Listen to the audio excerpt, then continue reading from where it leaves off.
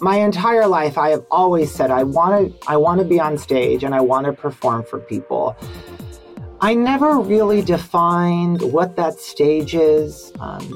I was never that person that said, like, I want to be on Broadway. Like, of course, like, yeah, you say, like, that would be great, but, like, that was never the goal. Just, like, a stage in front of people, because I knew, and I know that is where I shine. Successors, welcome back to another edition of Success Fundamentals. We have a very, very, very special guest with us today. We have the Emmy-nominated television host and the star of PA Live, Chris Bohinski. Chris, thank you so much for joining us today.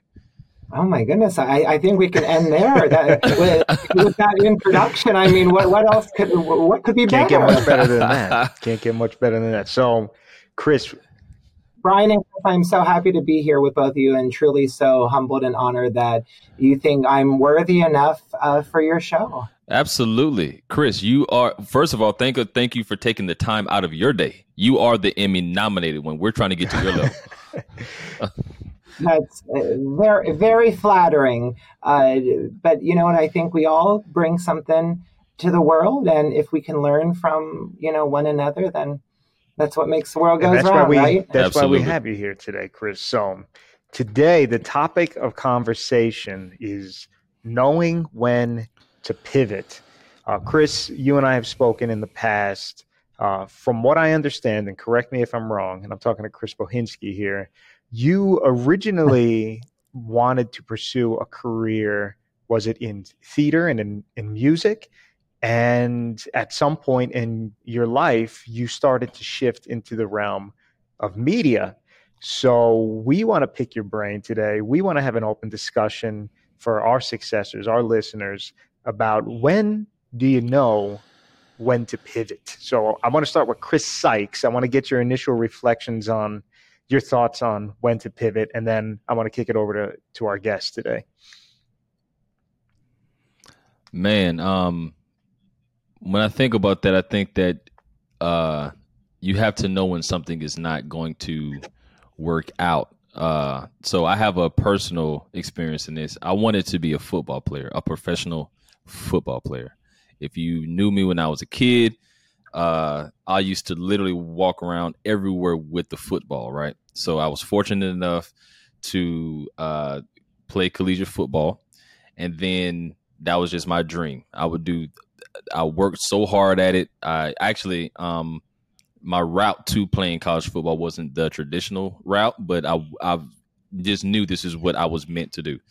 My senior year of football in college, I lost the love of the game. And once I lost the love of it, I knew it was.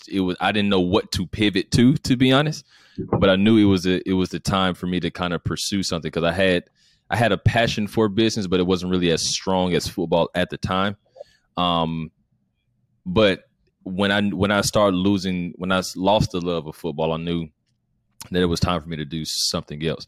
But I'm very curious to hear Chris's perspective, because like you said, if he wanted to start it out in theater and music, and then he pivoted into media and then doing media at a very high level, I'm curious to know when that shift happened for him.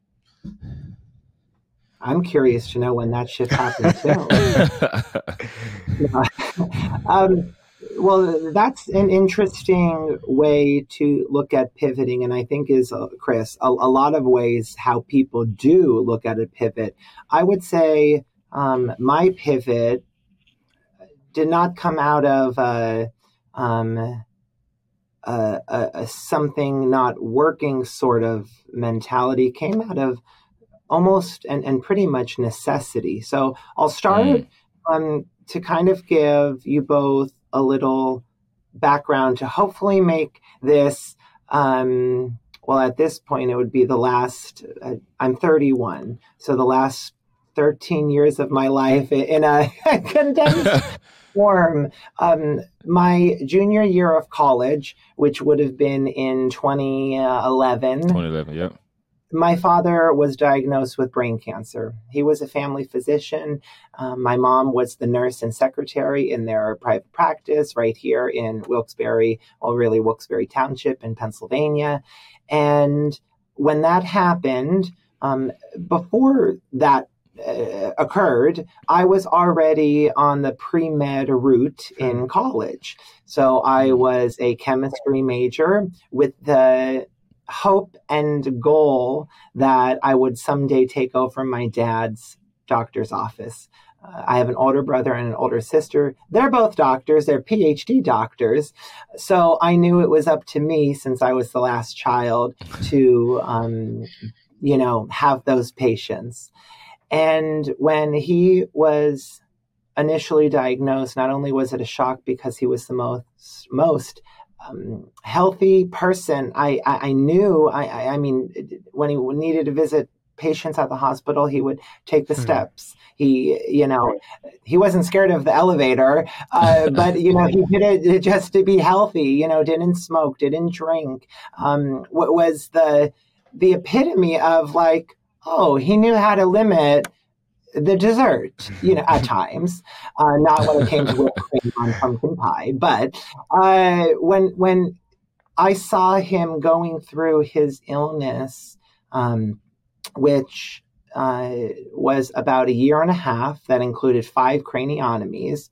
Not only did he go back to work after every time they cut open his skull and operated on his brain, but he did it with such drive and passion that it kind of made me reevaluate what I thought my life's goal was and what I was really meant to do and why I was put here on this planet. So through many conversations, in the car with him, car rides, to and from Philadelphia when he would be at appointments that I was able to go to. Because remember, I was in college and I was out in West Virginia, so a good 6 hours away. It kind of solidified that maybe I could do something else. And because of not knowing what the future held, just have more options. So in addition to the chemistry major, I also majored in music and theater. And again, I didn't know what the end goal was, where I was going to be pivoting, and I never thought of it as a pivot in the moment. And I think a lot of my life, as I'll tell a little bit of my story, is I don't really maybe view it as pivots. It's just going down a path or a road that you didn't necessarily know you were going to go down, but you realize that was the road that you were always supposed to be on, but in the moment it may feel weird and not right. And right before I graduated college, he passed away. And when I saw the fragility of his life, I mean, he was 58 years old, and then dedicated his life to helping others. When I saw that happen firsthand, so close to me, of course, people pass away all the time, but for it to be your father, it really made me second or evaluate again what's next for me. So I decided to take a little month hiatus. I took my MCATs, got all my scores, applied to medical school, but it was just not knowing what is going to happen. I was just trying to cover all my bases. I moved back home. I told my mom I would be home for a month. But I think the true passion was going to move to New York City, since they say if you want to work in television and Broadway and TV and theater, you have to go to New York. Aside from making that decision, I moved back home. And during my first week of being back home with my mom, again, not only was she becoming an empty nester for the first time, but she was now living in a household without her husband.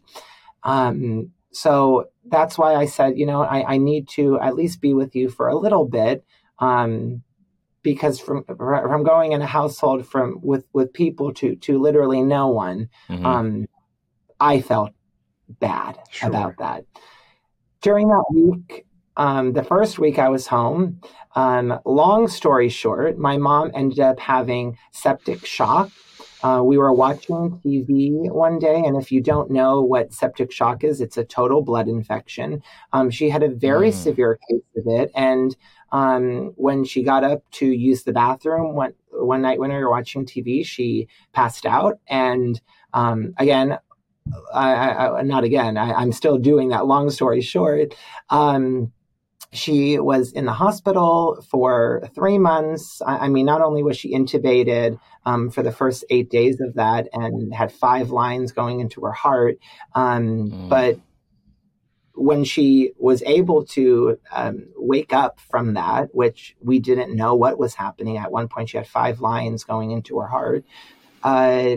She needed to learn how to walk again. She was bedridden for 3 months. So I completely put my plans on hold. And I don't want to say like my plans, because truly God knows our plans. But what I thought I was going to do. And throughout the next 11 months, I was with her in the hospital. I would sleep there. I would really just go home to shower. And then she needed to go to rehab, and she was able to get released a little bit early because I agreed to be with her at home. She couldn't do steps. She couldn't drive. She couldn't do laundry. She couldn't go to the store. So once she was all better with that and was at a point where she was able to live by herself again, I made that move to New York. I was there for about 3 years. I honestly loved it. I truly thrived there. I had no friends, no family, no connections whatsoever. You sound like me. Moving to New York City. And I think the thing that pushed me along, not only, in addition to the go-getter mentality that I've always had in my life, is I didn't know what I didn't know. And I think because of that, when you look at the world like that, and you may not even realize you're looking at it like that, I didn't, you kind of have an open mind to a lot of things. So I jumped right into the scene of film and TV and production. I did off-Broadway stuff. I worked on many different television shows. I worked with Morgan Freeman and his production company. Oh, wow. I experienced every amazing thing that I think I could have in those 3 years I lived in New York. I began a YouTube web series where I did red carpet correspondent work, and I interviewed celebrities at red carpet events and galas and opening show premiere nights. I mean, New York was that place for me where the magic was happening. I never took it for granted. I took it as, well, of course this happens because you're in New York. My dad had a lot to do with it because I was, there by myself and truly, truly loving it. I have a hidden talent. Okay. It's not so hidden because a lot of people know about it because I have some more or less viral videos online doing it. But I am one of only 2 people in the entire world that has ever been recorded breaking a wine glass with their unaided singing voice multiple times. I've seen that video, and it's amazing. And I have to go find it now. that talent, if you want to call it a talent, piques a lot of people's interests. So while I was living in New York, I entered a contest with the Today Show on NBC, and I ended up becoming a finalist and ultimately through America's Vote, won this Look What I Can Do contest. I was on the show with Hoda and Jenna and Carson, and the prize was an all-expense-paid trip to Los Angeles. So, of course, I said to my mom, "Mom, you're going with me." I actually said that on national television. I didn't even tell her, so she couldn't say no. And while we were there, she ended up falling in a bathroom, and it was the last night we were there. And again, long story short, what we thought was, a broken shoulder. And again, remember, she's a nurse. She is the last person to ever complain about pain, to ever make it about her. I can't remember the last time, like, my mom said, "Oh, I'm my stomach's not feeling right. I don't think let's not go out today." Like that's just something I've never really heard either of my parents say, and I think a lot of healthcare professionals can probably relate. If they're watching, because they're always putting other people's pains and ailments first, and we ended up coming home on our normal time. She was in a lot of pain.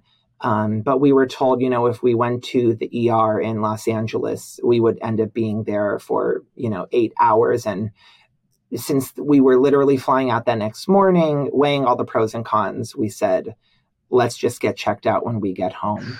When we got home, she got checked out and nothing broken. Amazing. Wow. I know. Everyone's on the edge of their seats and thinking, okay, Chris, what was broken? Nothing.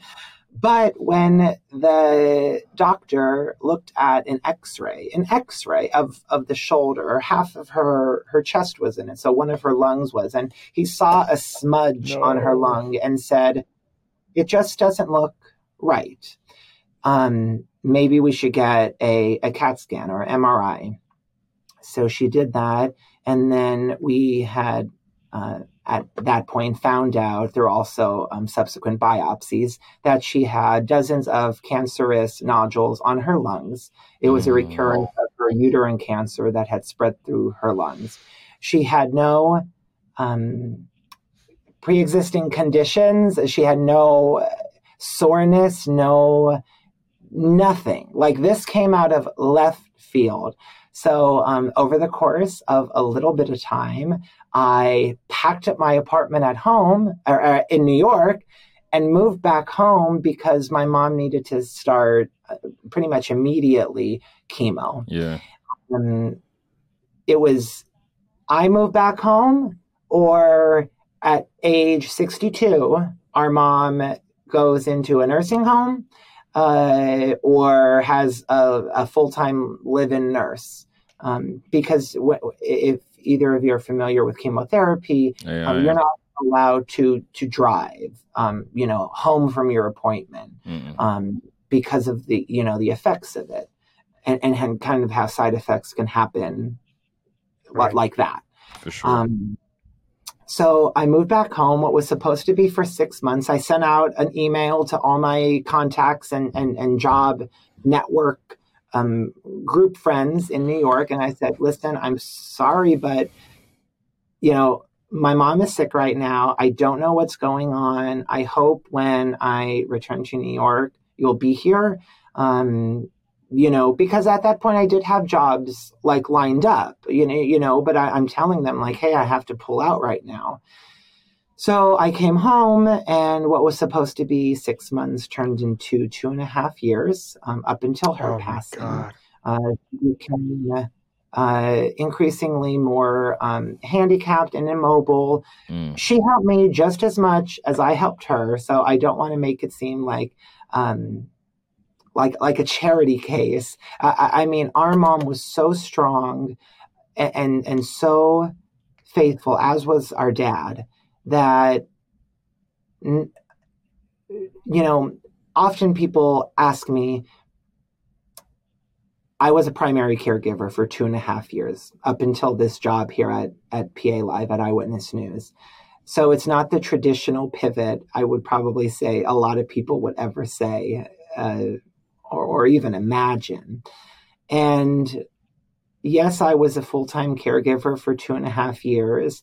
That meant I really couldn't leave the house unless They were for little windows of a 20-minute pocket or a 30-minute, time frame to go to the pharmacy or to run to Walmart for groceries. I mean, I did not do anything in those 2.5 years if it did not concern my mom. So that meant watching a lot of TV. Because she couldn't do steps really. She slept in our kitchen. I slept in our kitchen as well. We both had a recliner in there. So throughout the time with her, I learned, again, I think I went home. I know I went home with the mindset like when I moved to New York, you don't know what you don't know. And, there was never it was supposed to be for 6 months, but at that 6 months mark, I didn't say like, oh my goodness, I'm going back now. It was just kind of, you had to, you may not know that time frame until you're in that situation.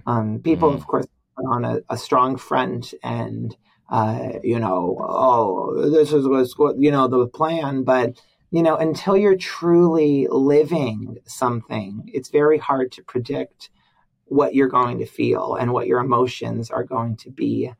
And when she passed away, I was in the process of moving back to New York, and I ended up, it's funny because a lot of this pivot story has included now contests. So I won another contest, and that contest was to perform on stage with Punxsutawney Phil at Groundhog Day in 2020.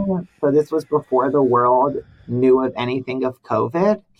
And when I was there, I sang an original song on stage with Phil about half an hour before he was brought out of his burrow. Every February 2nd for the last 134 years. That was the beginning of it. 2 years ago, it was the 134th celebration.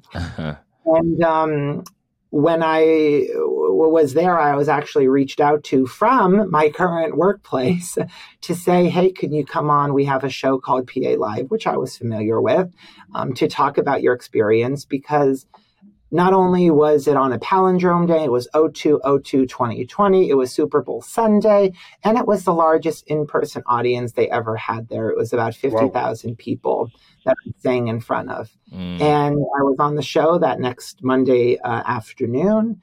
And when I was there, again, through a weird set of happen chance circumstances, the general manager, which I did not know was a general manager, asked me and came into the studio, like, who am I and what's my story? We talked very, very briefly. Again, I just thought, well, I knew it was someone that worked there, but I didn't know in what regards or what realm. And a week later, I was asked to guest co-host, and through a weird cycle of events that also included the beginning of the coronavirus, I got this job at PA Live. And again, I know that not only now my dad was part of it, but my mom was, because if I would moved back to New York, when I was moving back to New York after she passed away, I would be in the world just like everybody else, with everything shut down and everybody furloughed and nobody in work. So, I would say my pivots have been out of necessity, have not been out of something maybe not like not working, just how life was unfolding and is unfolding in front of me. And I look forward to what and journey and what path and what serendipitous life moments that my world is going to bring to me, because I'm just here with open arms to enjoy and experience it all, and kind of be that chameleon that can change its colors. This gives me a bunch of questions, but Chris, go ahead, all right, Brian. so thank you. So thank you for coming to my TED Talk. Well, we're gonna peel this TED Talk apart. So you're given, so this is taking a different turn, because this is a pivot, or a series of pivots by necessity, which is really a unique circumstance. And before I ask my questions, I just want to say, number one, Chris, I'm sorry that you had to go through so much suffering in your life. For and number sure. two, My heart goes out to you.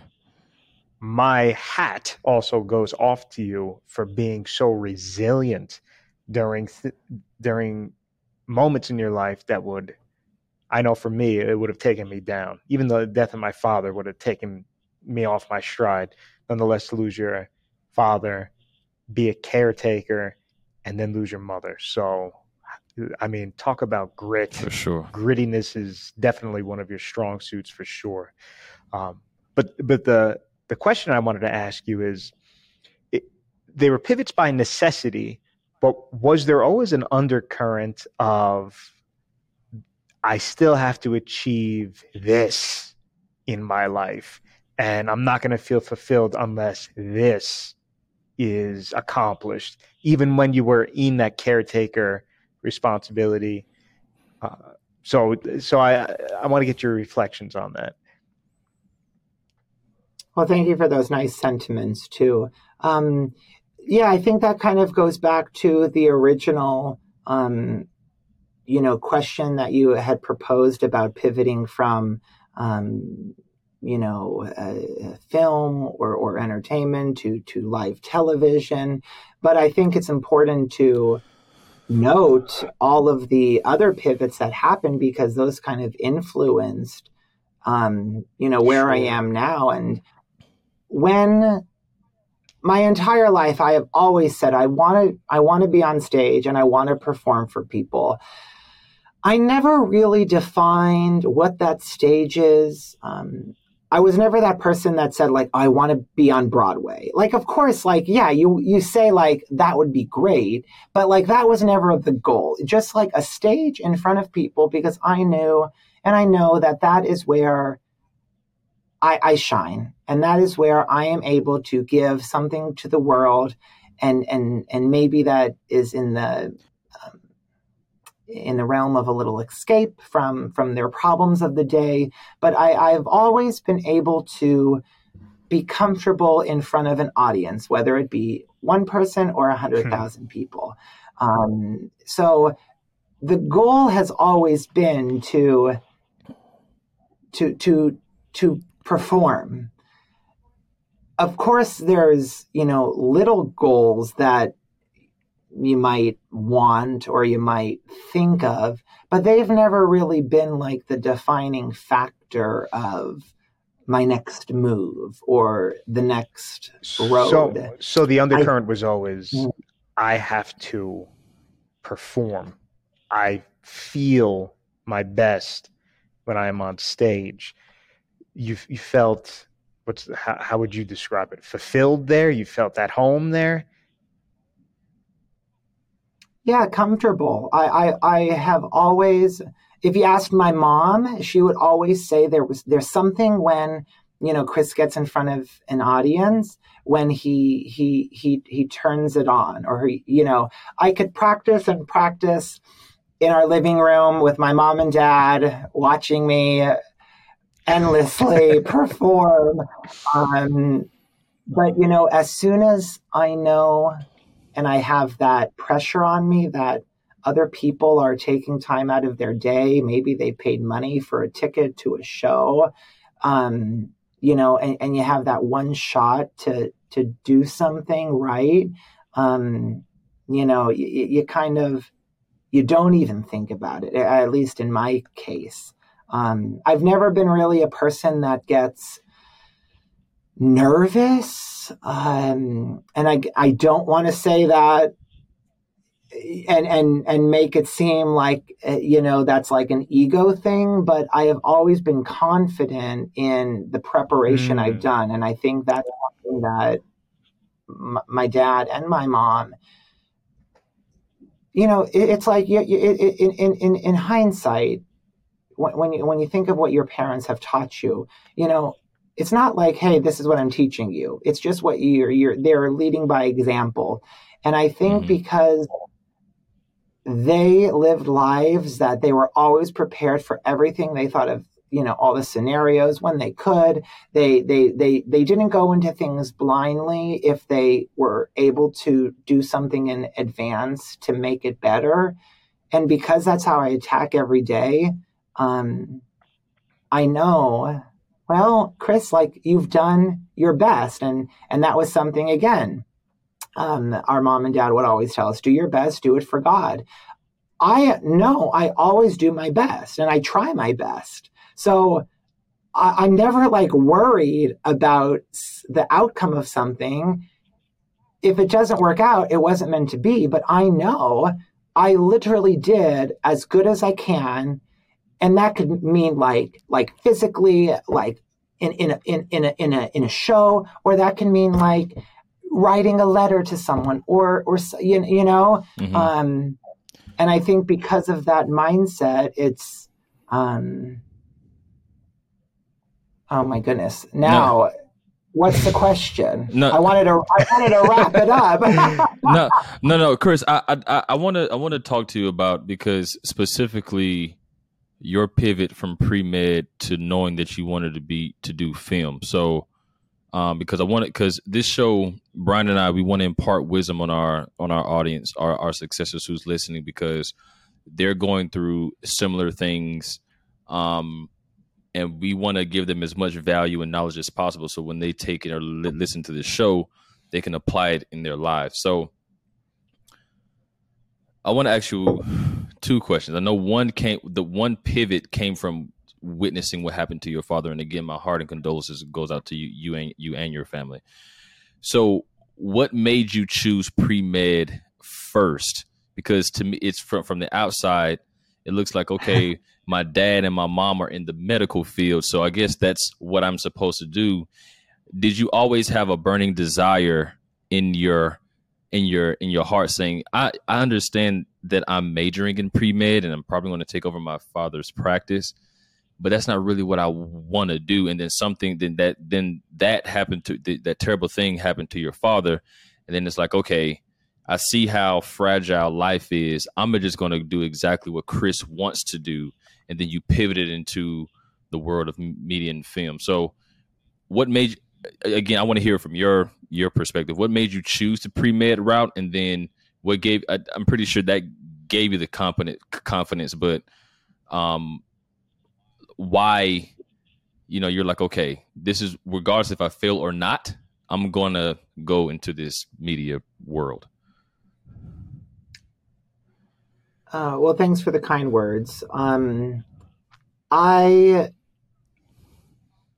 have always loved performing. I have a very musically inclined family. No one is necessarily like a trained singer. Our father was an amazing accordion player. I mean, he took lessons for years and years when he was a little kid. So we have all been like sing-alongs in the car, singing at church, doing a little skit here or there, being that family that, you invite to game night and it's going to be a good time because we're, I'm animated. Everyone else in the family, varying, more and less. So, because I think I saw that balance of like our mom and dad doing their jobs, but still being able to incorporate that performance aspect in it, singing in the choir, doing this, doing that. I don't know if I truly ever looked at my life as an adult, like, Chris, one day you're going to grow up and like, you're going to have a job. So maybe because of that, it was always, well, I'm going to be a doctor like my dad. I mean, I would go on house calls with him. That was one of the core things of his practice. He went to people's homes. What pretty much the last physician in Northeast PA that does that, or that did that.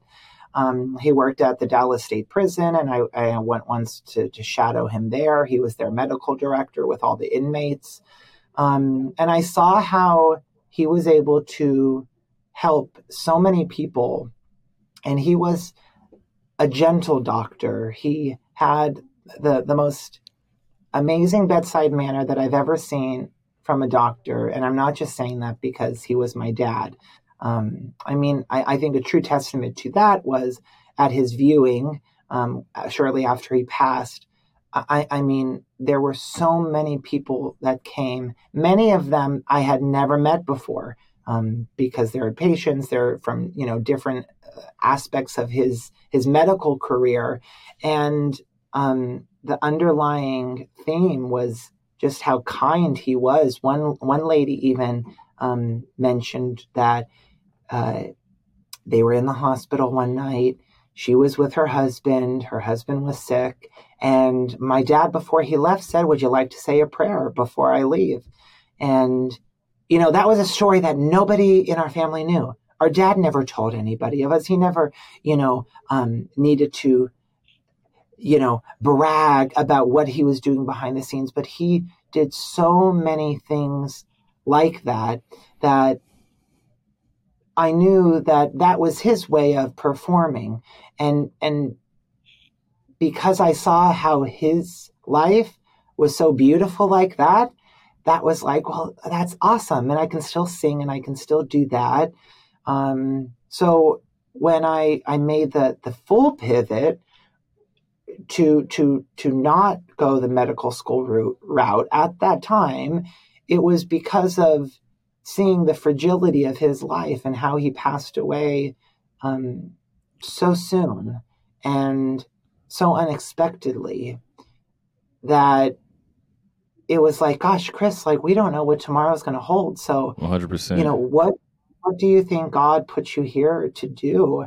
And, in my core, I think that is to perform and to try to make people smile and happy and joyous and spread positivity. So that's kind of when that pivot was internally made. Really at the core was at his passing. You know what, Chris? It seems you've had a lot of pivots, but with pivoting, it's also believing in your journey as well, right? So whatever you're meant to do and whatever that road or that journey takes you, you have to believe in it and just do it. So for our successors who are listening to this powerful story, what advice would you give them when they're if they're doing something that they don't want to do? Truly. Not saying that they don't enjoy it, but they don't truly want to do what they're doing and they're scared of taking that first step. What advice would you give someone like that based on your life experience? Well, number one, shout out to all the listeners right now. We all appreciate you. Brian and Chris are the best. Are they not? Yeah. Wherever you are in the world right now, make sure you're like clapping if you can. Keep clapping. Yes, we hear you. Yes. Hey, you stop clapping. I know some of you aren't clapping. But I would say, and again, it's like I take everybody's opinions and advices to mold me into what I am. Not everybody, but the people that I trust and love. It's important. So it's so rare to get asked for advice. I hope I have some. I would say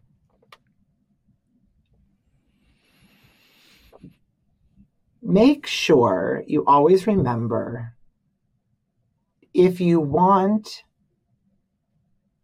to make that step into anything, it's okay to ask questions. I believe most of my life and what some may deem as successes in it are because I am not afraid to ask questions.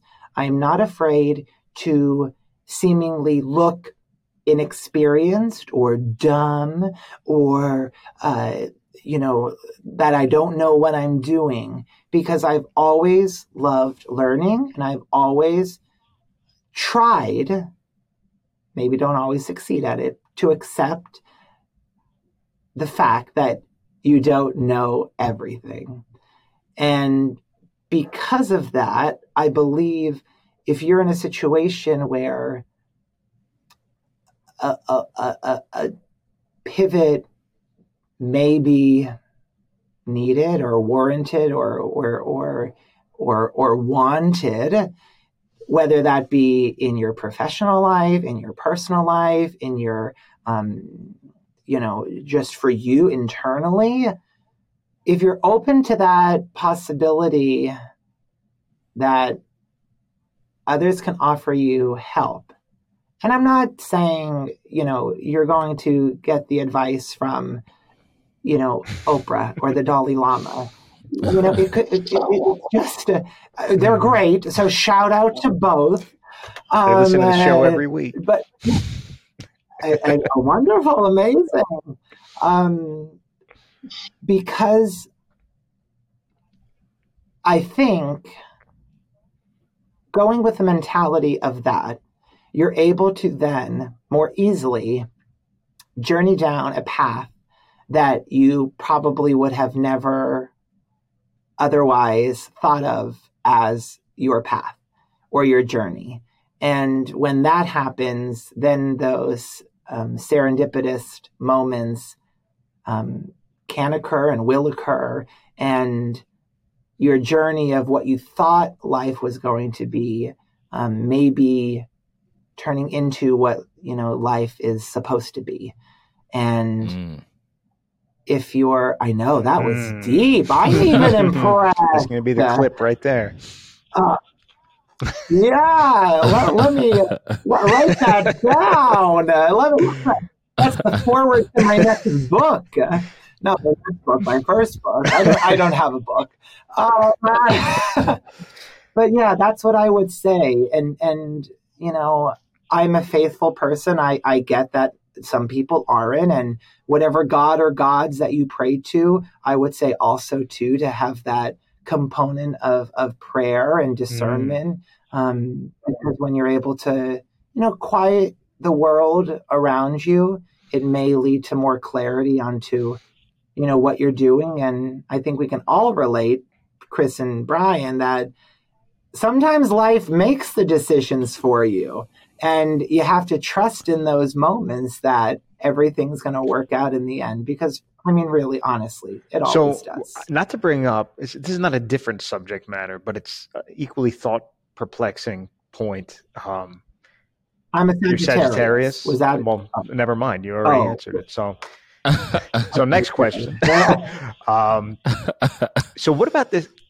A little humor for those viewers. So the idea of never quitting seems to be in contradiction to the idea of knowing when to pivot. I remember growing up, my father would always say to me, Brian, never give up, never, ever give up, which I still believe is good advice. However, when we're talking about pivoting, how can both of those things be true at the same time? So if we use Chris's example, he took the MCATs. He had his degree in science in preparation to go to medical school.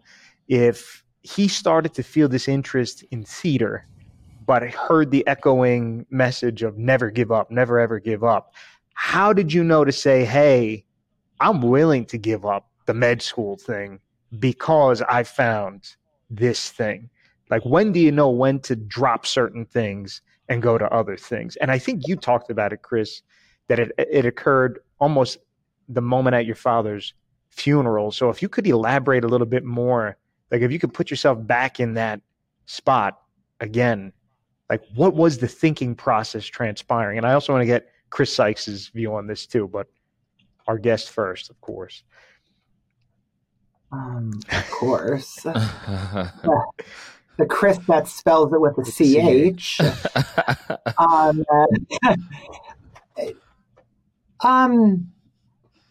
I don't know, Brian, if I would ever classify anything I've ever done in my life as giving up on that facet of my life, because I have seen truly firsthand how unpredictable life can be.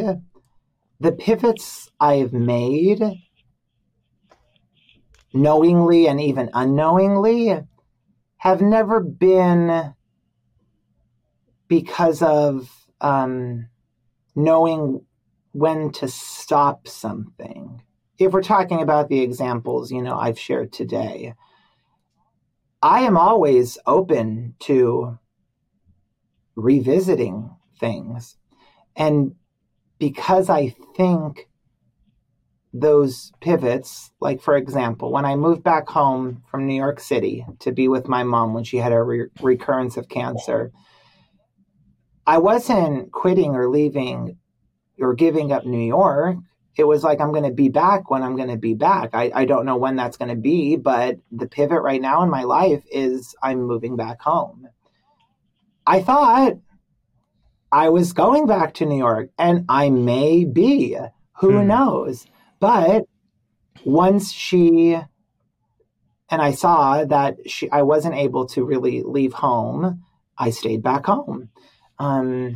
So almost, if I looked at it in a way of, these life events as quitting on something or giving up on something, that would mean that, well, after those 6 months, I would have moved back to New York, because that's what I said.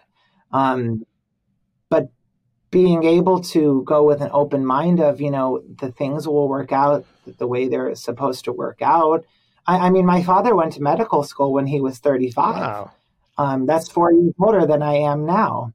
So I'm open to anything in life along my journey. So not to say that, of course, you quit things all the time.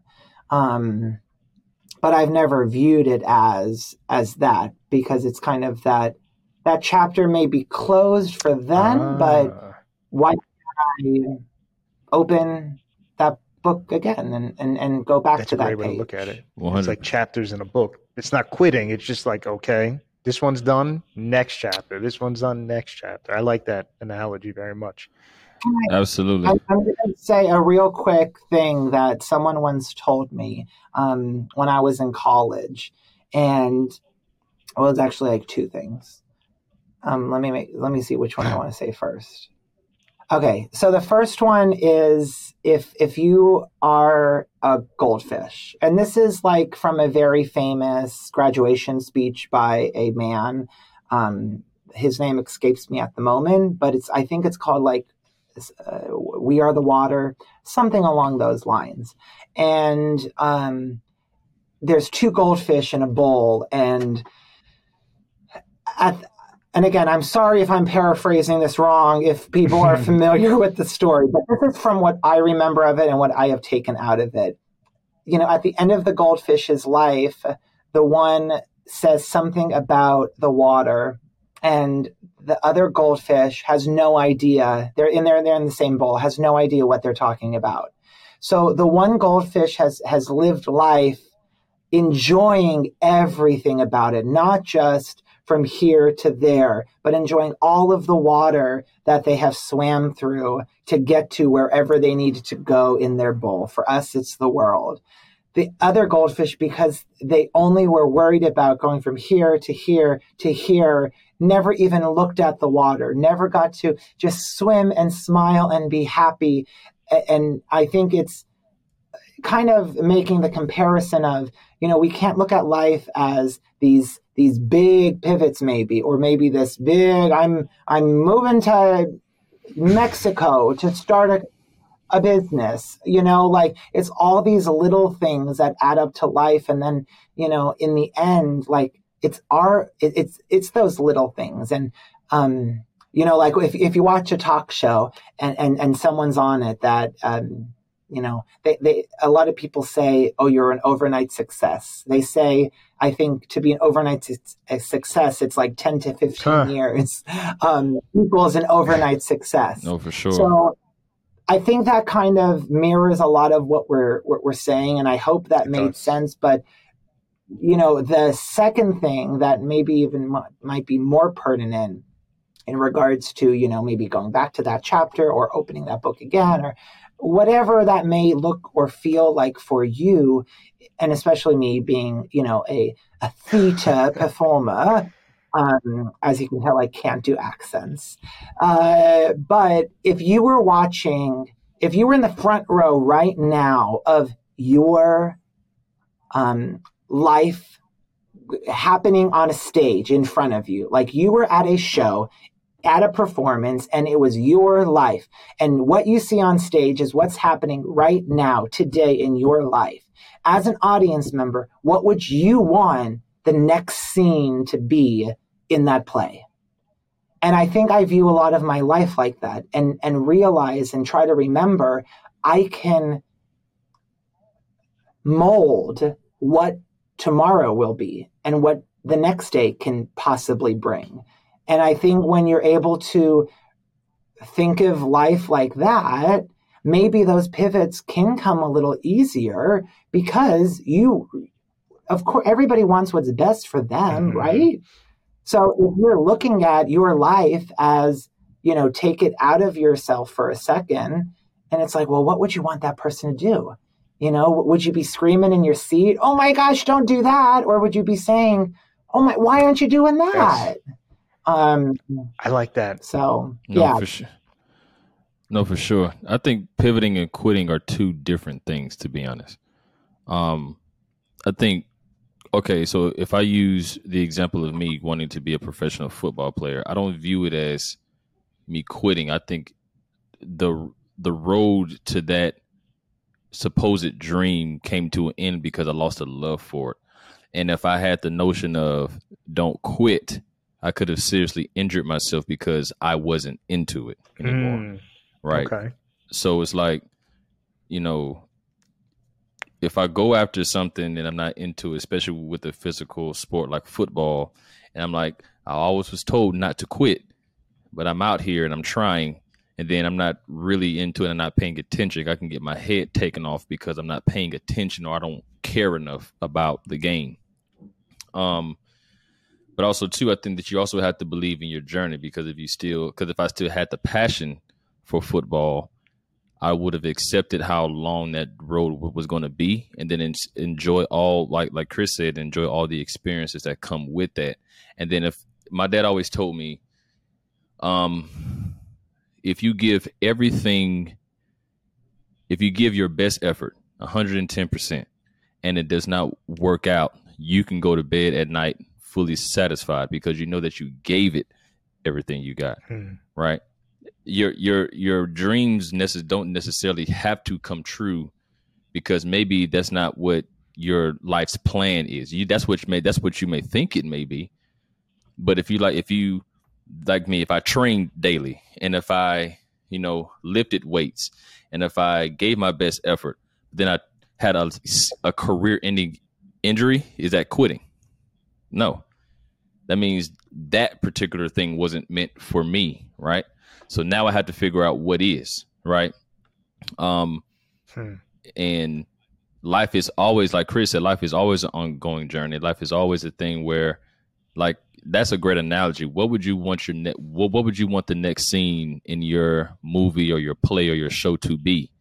And if that's what you want it to be, embrace that, go after it, and understand it's going to be a very, very fun journey, because at the very end of your life, when you look back and people are telling the story of Brian Goldsack or Chris Bohinski, what would that story look like? And you want that story to be full of purpose, full of Chris made me feel this way, Brian made me feel this way, Brian cared, or Brian, every time Brian touched something, he put his all into it. Every time Chris talked to me, he uplifted me. He made me feel good about myself. Right. So I think that just believe in your journey and knowing when. I think people internally know when something isn't going to work out, and that's perfectly fine. That's okay, because your life is. Look at Chris's story, right? Chris had this goal. Well, he's doing it now, but his journey to where he is now isn't conventional at all. He had to deal with his fathers.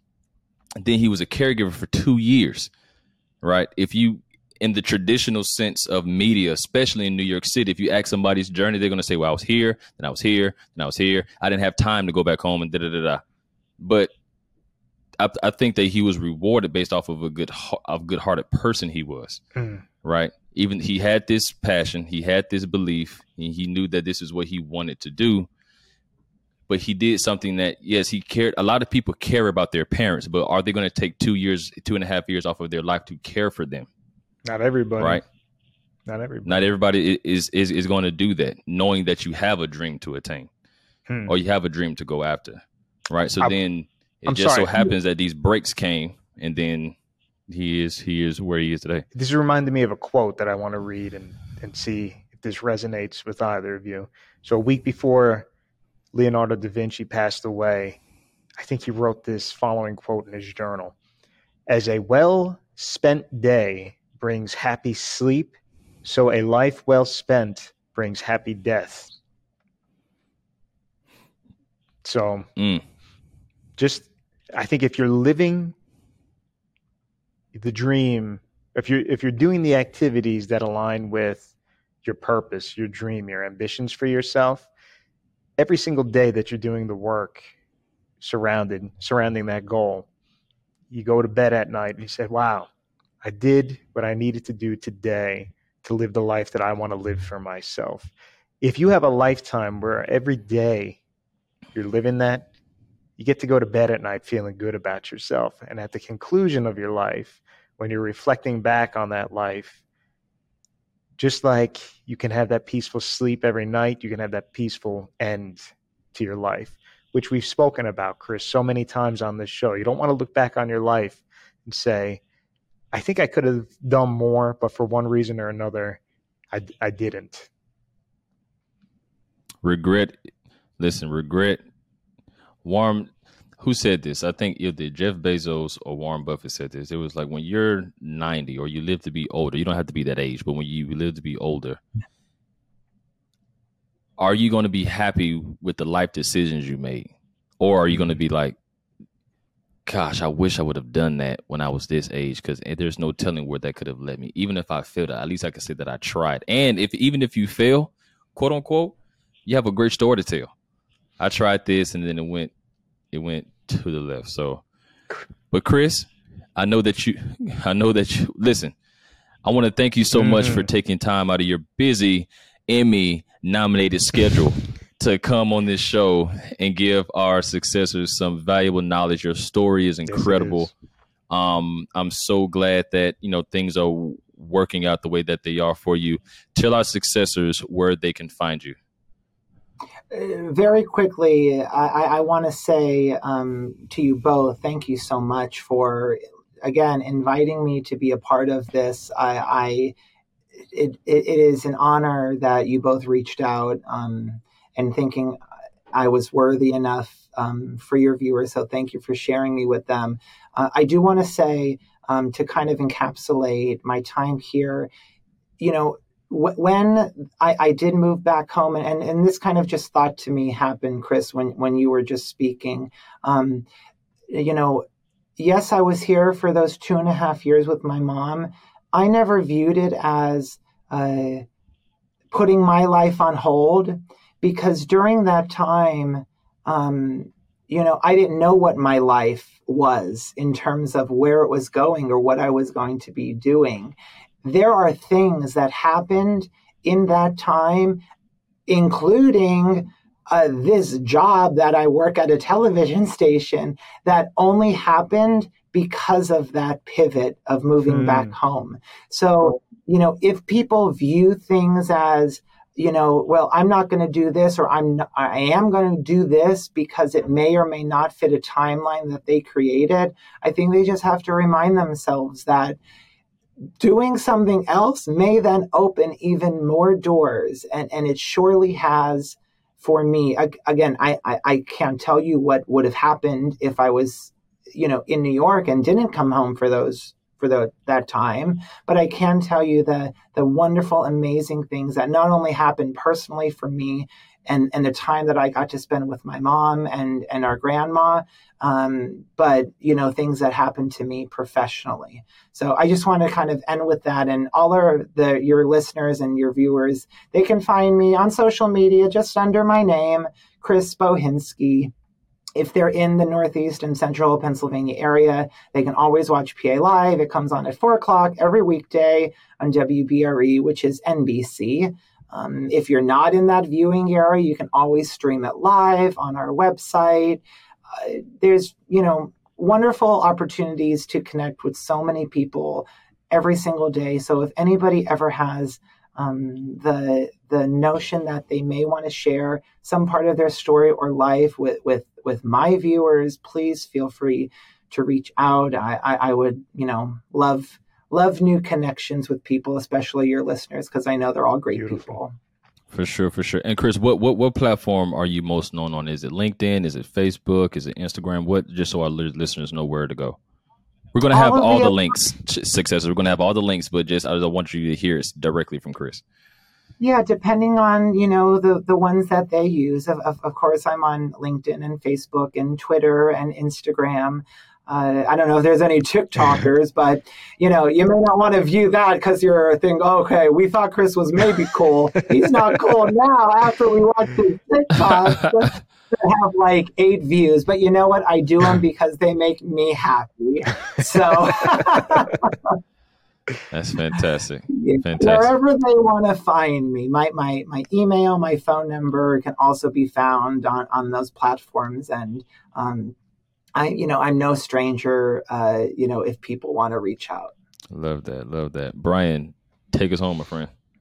All right, Successors. We had a great time hanging out with Chris Bohinski today. Thank you so much again for joining us, and we're going to see you all next time. This concludes another episode of Success Fundamentals. We hope you found today's discussion useful to your life in some way.